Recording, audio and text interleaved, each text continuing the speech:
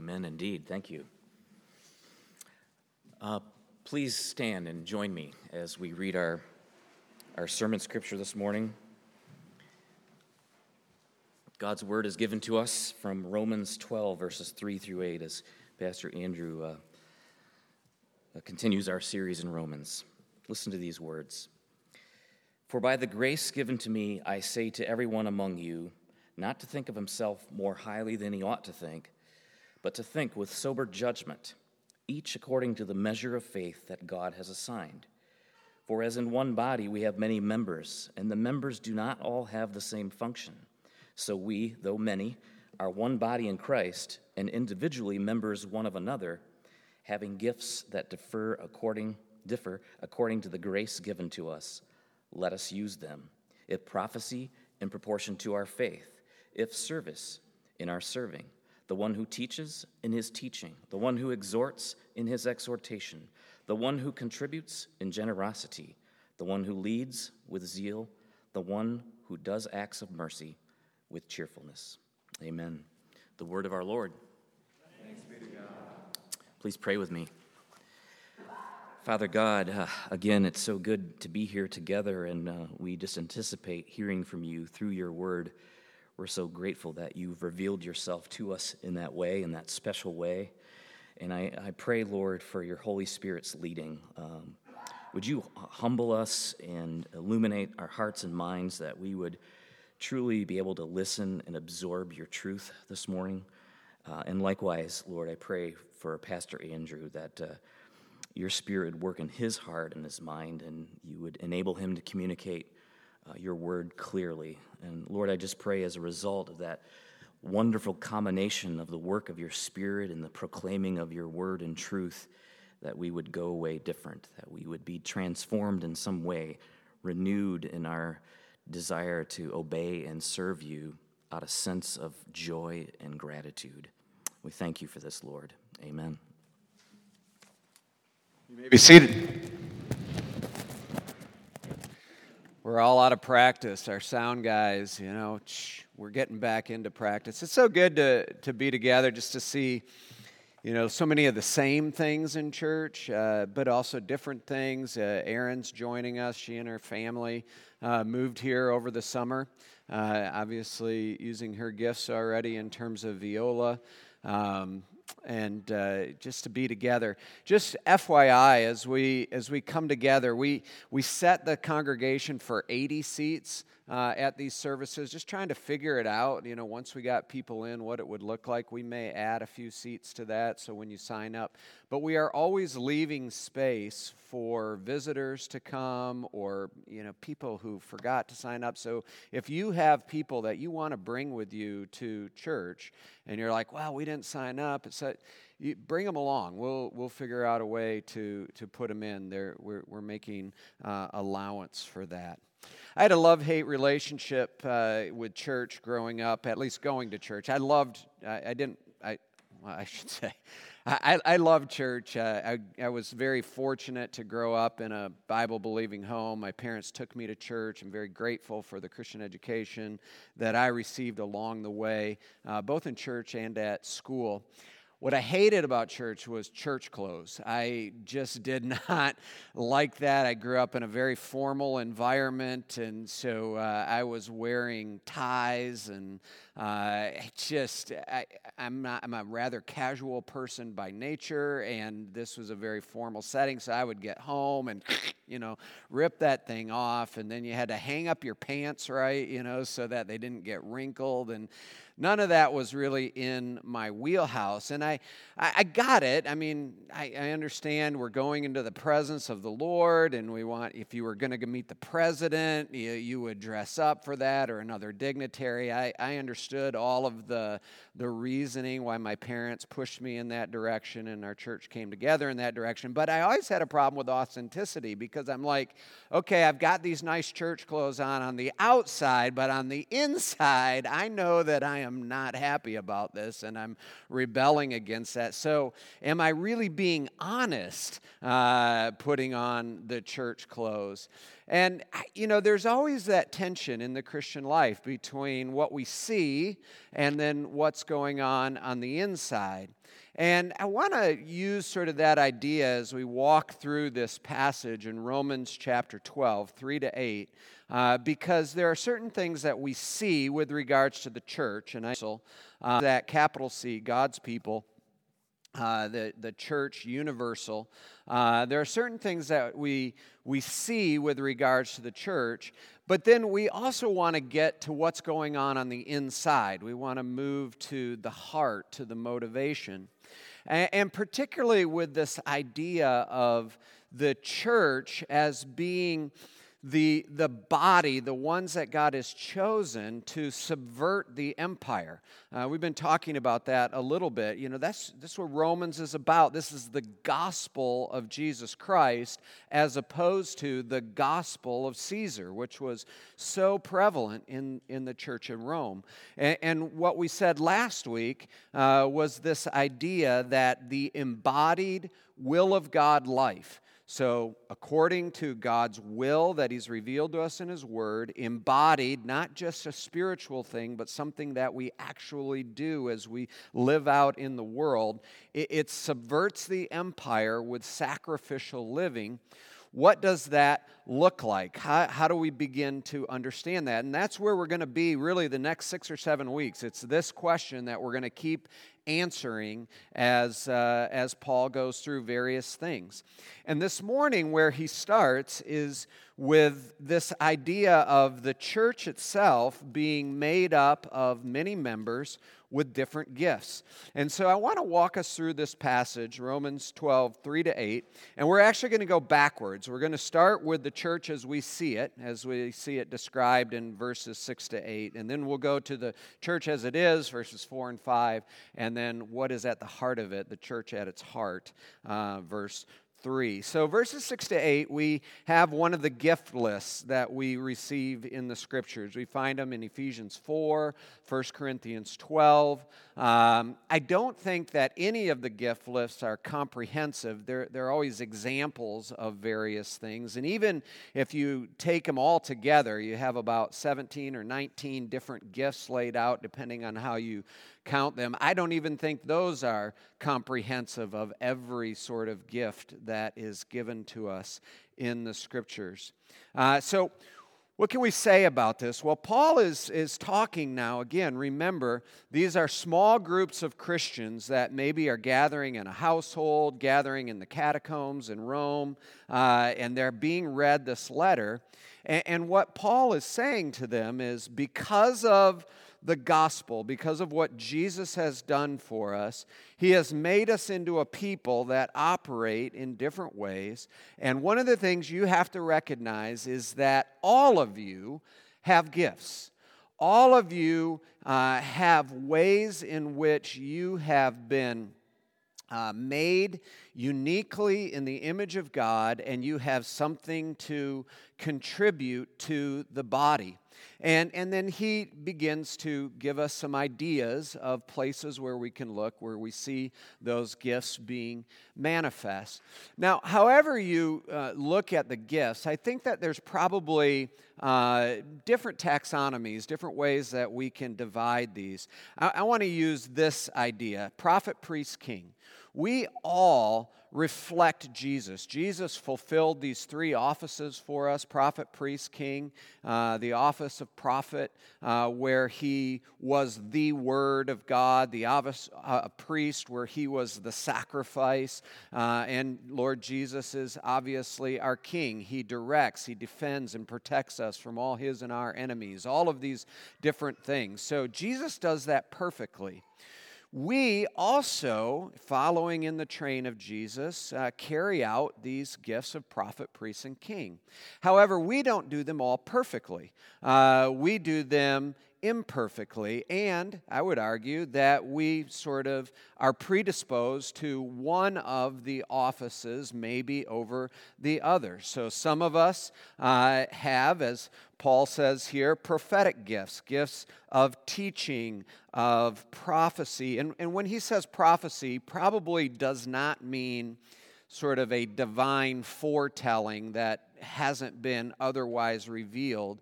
He talks about it in proportion to the faith. So he's talking about preaching, sort of this spirit-filled utterance that's in alignment with the Word of God.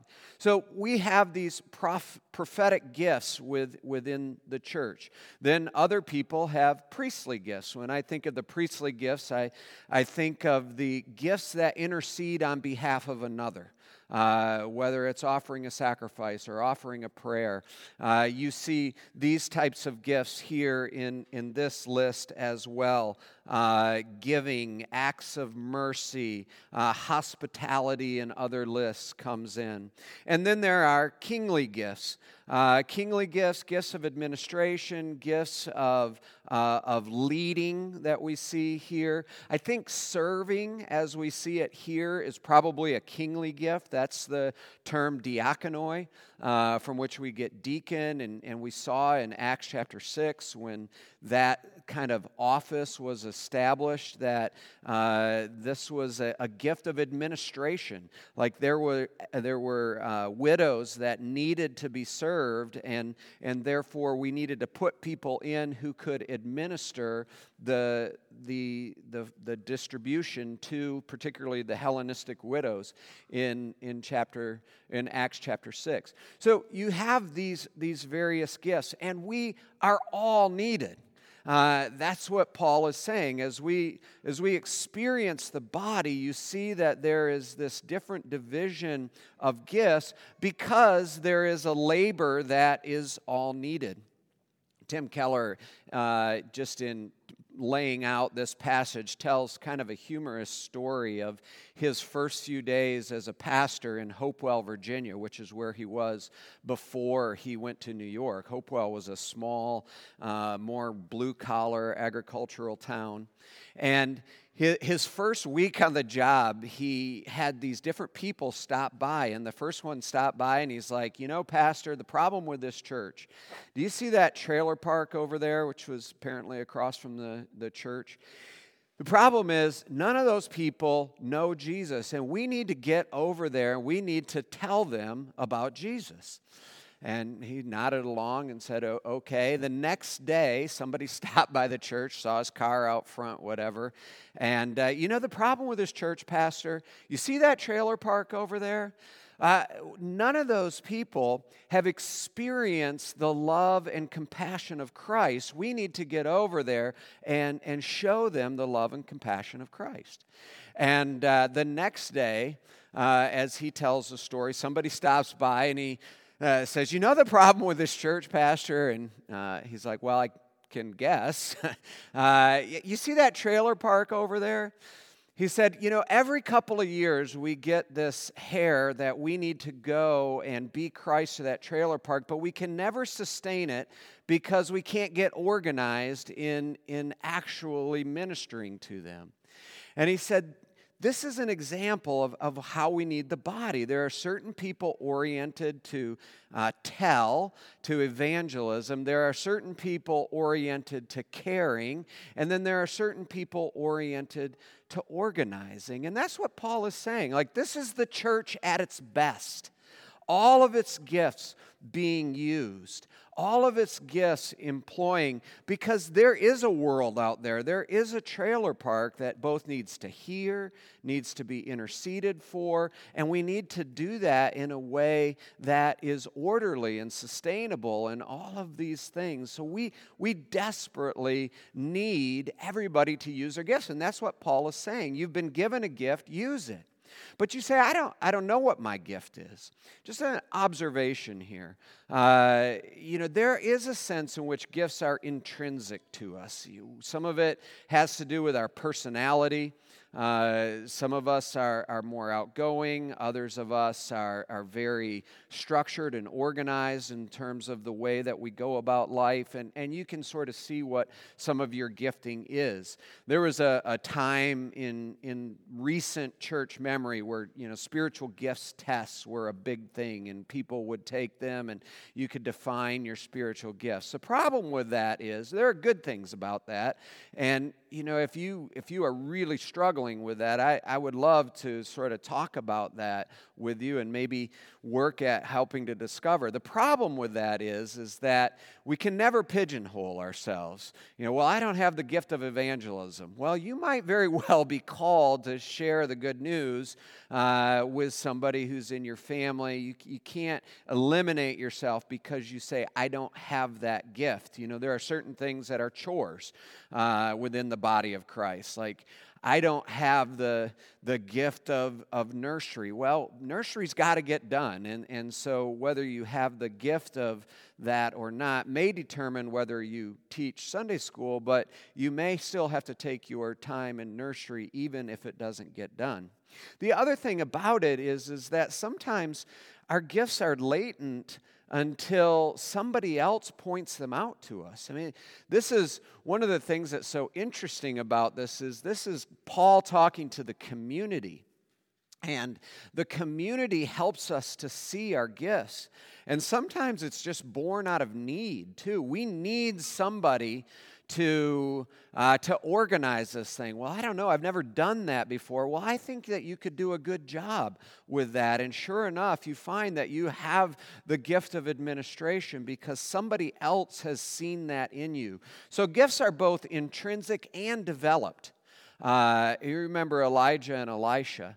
I don't know that Elisha thought that he was particularly gifted to be the next prophet of Israel, but Elijah came and threw his cloak on him while he was plowing the field and said, yeah, you're called. So the community recognizes it, and then Elisha stepped into it. The last thing that I'll just note about the gifts is that these are the products of what God has done in us, not the pathway to a right relationship with God. So Paul is calling us here to employ, to use our gifts.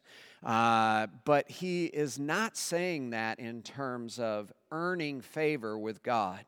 Remember, this is in view of Christ's mercy. Because of what Christ has done for us, use these gifts. And that's where I think the passage continues to lead us as we recognize how it's coming to us. Because earlier, what Paul has said in verses 4 and 5 is that we see the church with this diversity of gifts because this is who the church is. The church is this idea of a university. Some of you know the origins of this term. University has to do with unity and diversity.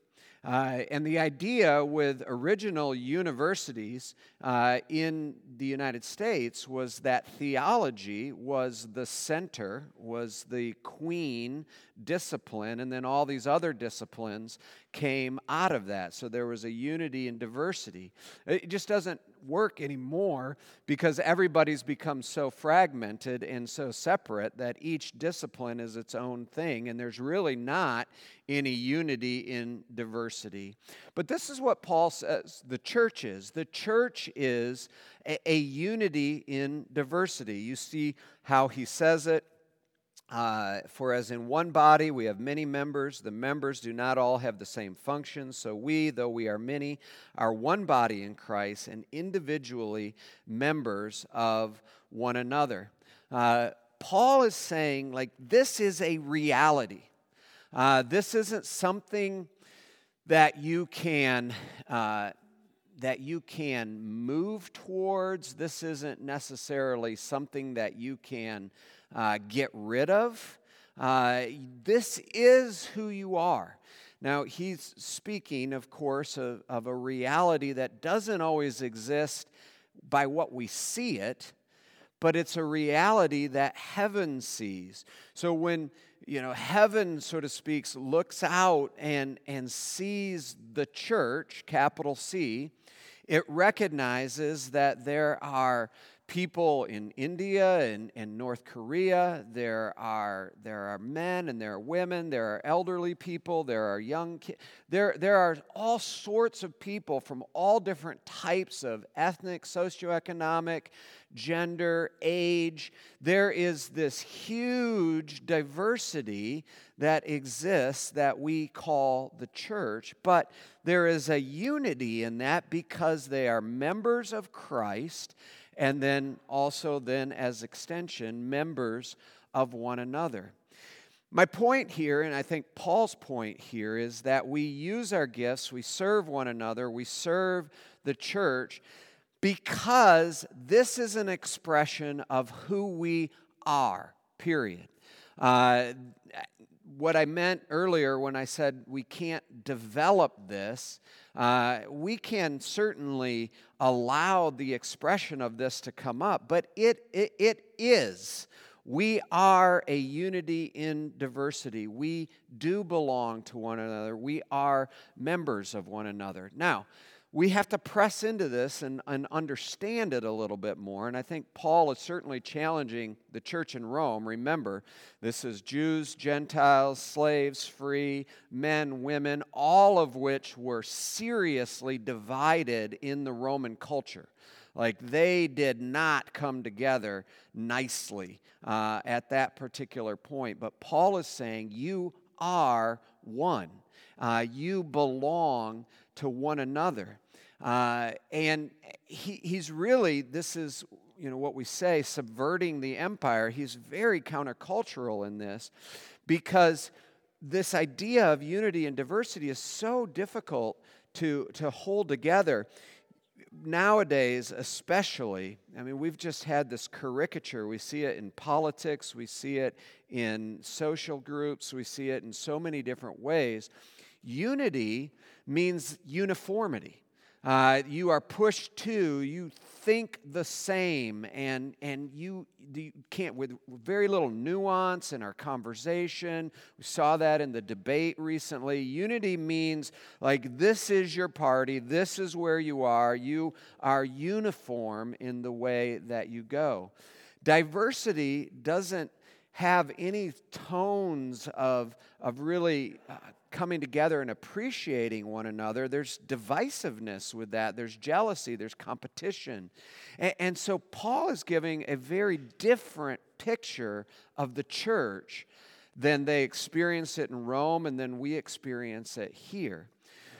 But again, my point is that this is how it is.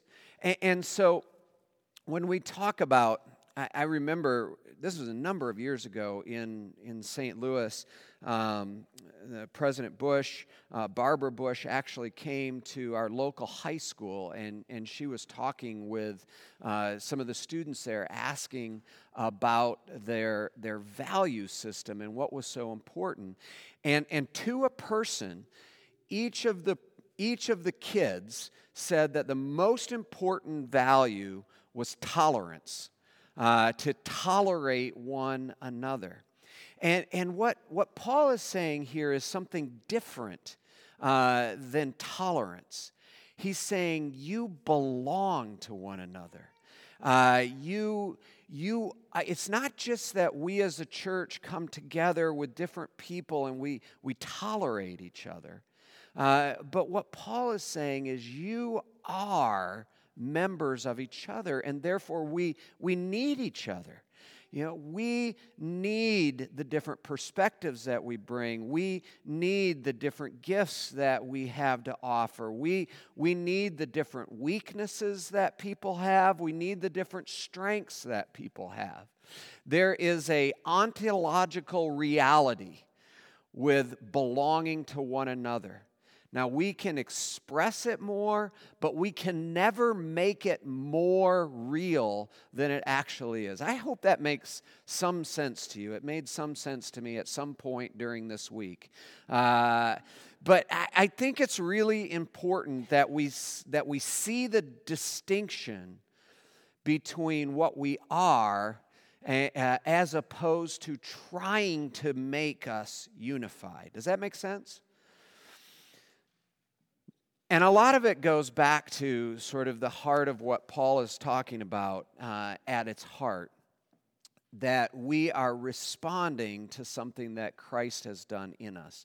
This is how he starts this section. And again, this is rolling off verses 1 and 2 of chapter 12, where Paul has said, in view of God's mercies, I am urging you, I'm beseeching you, brothers, fellow sinners, I am beseeching you to live a life that's not conformed, but that's transformed by the renewal of our mind.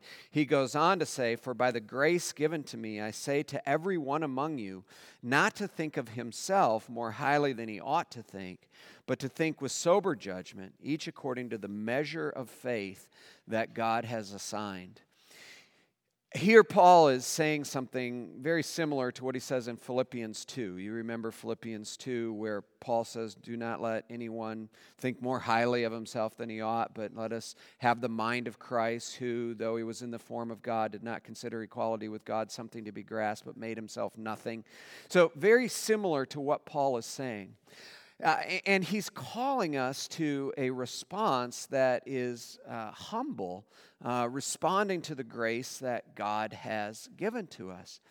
Now, how many of you, can you raise your hand? How many of you think that humility is a good thing? I mean, I would say that most of us here think, and we respond, right, negatively when we see somebody who's really brash, narcissistic, not humble, proud, that kind of thing. We kind of pull back against that. That's the reason why we are all so much in favor of humility is because we live in a Christianized, post-Christian society. In Rome, humility was not a value. It was not a virtue. In fact, it was for the weak. It was for the outcasts. It was for the plebes, for the slaves. Like those were the humble people, but the people who were successful were proud, those types of things. So what Paul is saying here is subversive to the empire. I mean, he's putting forth a way of life, a way of thinking that is counter-cultural to where they were at that particular time and how they lived. But what Paul is saying here is this is the right standard, the proper measure by which you can assess yourself. So you see the passage here, the phrase, but think with sober judgment, each according to the measure of faith that God has assigned. Does this trip some people up? What is Paul saying here? Like I should think about myself, sort of commensurate with the amount of faith that I have. Is that what he means by measure? And the answer to that, or at least my answer would be, I don't think that's what Paul means by measure here. Here he uses the term, the metron pistis, the metron of faith. It's the word that we get meter from. So the meter is a unit. It's a standard by which we judge our faith. And so what Paul is saying here is you don't judge yourself based on how much faith you have or how little faith you have, but you measure yourself against the standard of the faith that has been delivered to you, which we see in the first 11 chapters of Romans. And what we see in those chapters is what we've talked about so often, what we talked about last week, is that all have sinned and fallen short of the glory of God, but that because of God's great mercy, we've been given the free gift of salvation, we've been united to Christ, we've been given the Holy Spirit, and we now cry, Abba, Father, as sons and daughters of the Holy Spirit. So this is the way that we are to view ourselves. And when we properly view ourselves this way, if this is the sober judgment that we are using to view ourselves, we are going to be in a position with the right motivation and the right enablement to really love other people, to really move towards them, recognizing the common bond that we have as sinners, recognizing the great grace that we have as those who are redeemed, and we can really, truly love other people. Now, this is not original to me, but I think you can observe that when we come to a disagreement with folks, whether they are our spouse or whether they are close friends or people in our family, or whether they are people, different political party from us, our president, the presidential nominee that is opposing them, we can come to a place where we just feel so much antipathy. We feel so much anger, so much frustration with that person. But part of the reason why we're not able to move closer to them is that we haven't judged ourselves with sober judgment. We haven't seen ourselves through that lens of the gospel that says you're more broken and wretched than you ever would have believed, but you're more loved and accepted in Christ than you ever would have dared hope. And so part of what we feel when we come up against those people is that they need Jesus more than we do. And then we look down on them, and it's hard for us to draw close to them. But if we really believed that we needed Jesus just as much as they did, which is the truth, right? Which is the absolute gospel truth, that we are all in need of Jesus' atoning sacrifice, then we would have this sober judgment that leads us to not think more highly of ourselves than we ought, and we can move forward with them. We don't have to agree with everything that they say, but we can move forward with a spirit of love as opposed to a spirit of hostility. So here's what Paul is encouraging us. He says, you have your church clothes on, right? You've got all of this appearance. You've got these various gifts that you're using within the body. But what's important still is not only that you wear your church clothes, but that you have the right heart underneath them, the right motivation. And you will only get that as you realize the great grace, the proper measure of the gospel as it has come to you. And so that's my great prayer for us as a community, that we would be a community that is exercising gifts, but that we wouldn't be just doing it for show. We wouldn't be just doing it out of duty or compulsion. God loves a cheerful giver. But that we would do it because we are so aware of what Christ has done for us in the gospel. In a minute, we're going to gather your coats and everything, and let's go outside and gather around the island. The sun has come out a little bit, and celebrate the unity that we have in the Lord Jesus Christ. Let me pray. Musicians will begin to play some music as we exit out, and we will join and complete our service outside. Father, we are so grateful for this word as it comes to us, the challenge of unity and diversity, the reality of who we are in Christ, the invitation to be that more and more. Father, we pray that you would help us to do that. Help us to do it in the name of Christ. We pray this all in his name. Amen.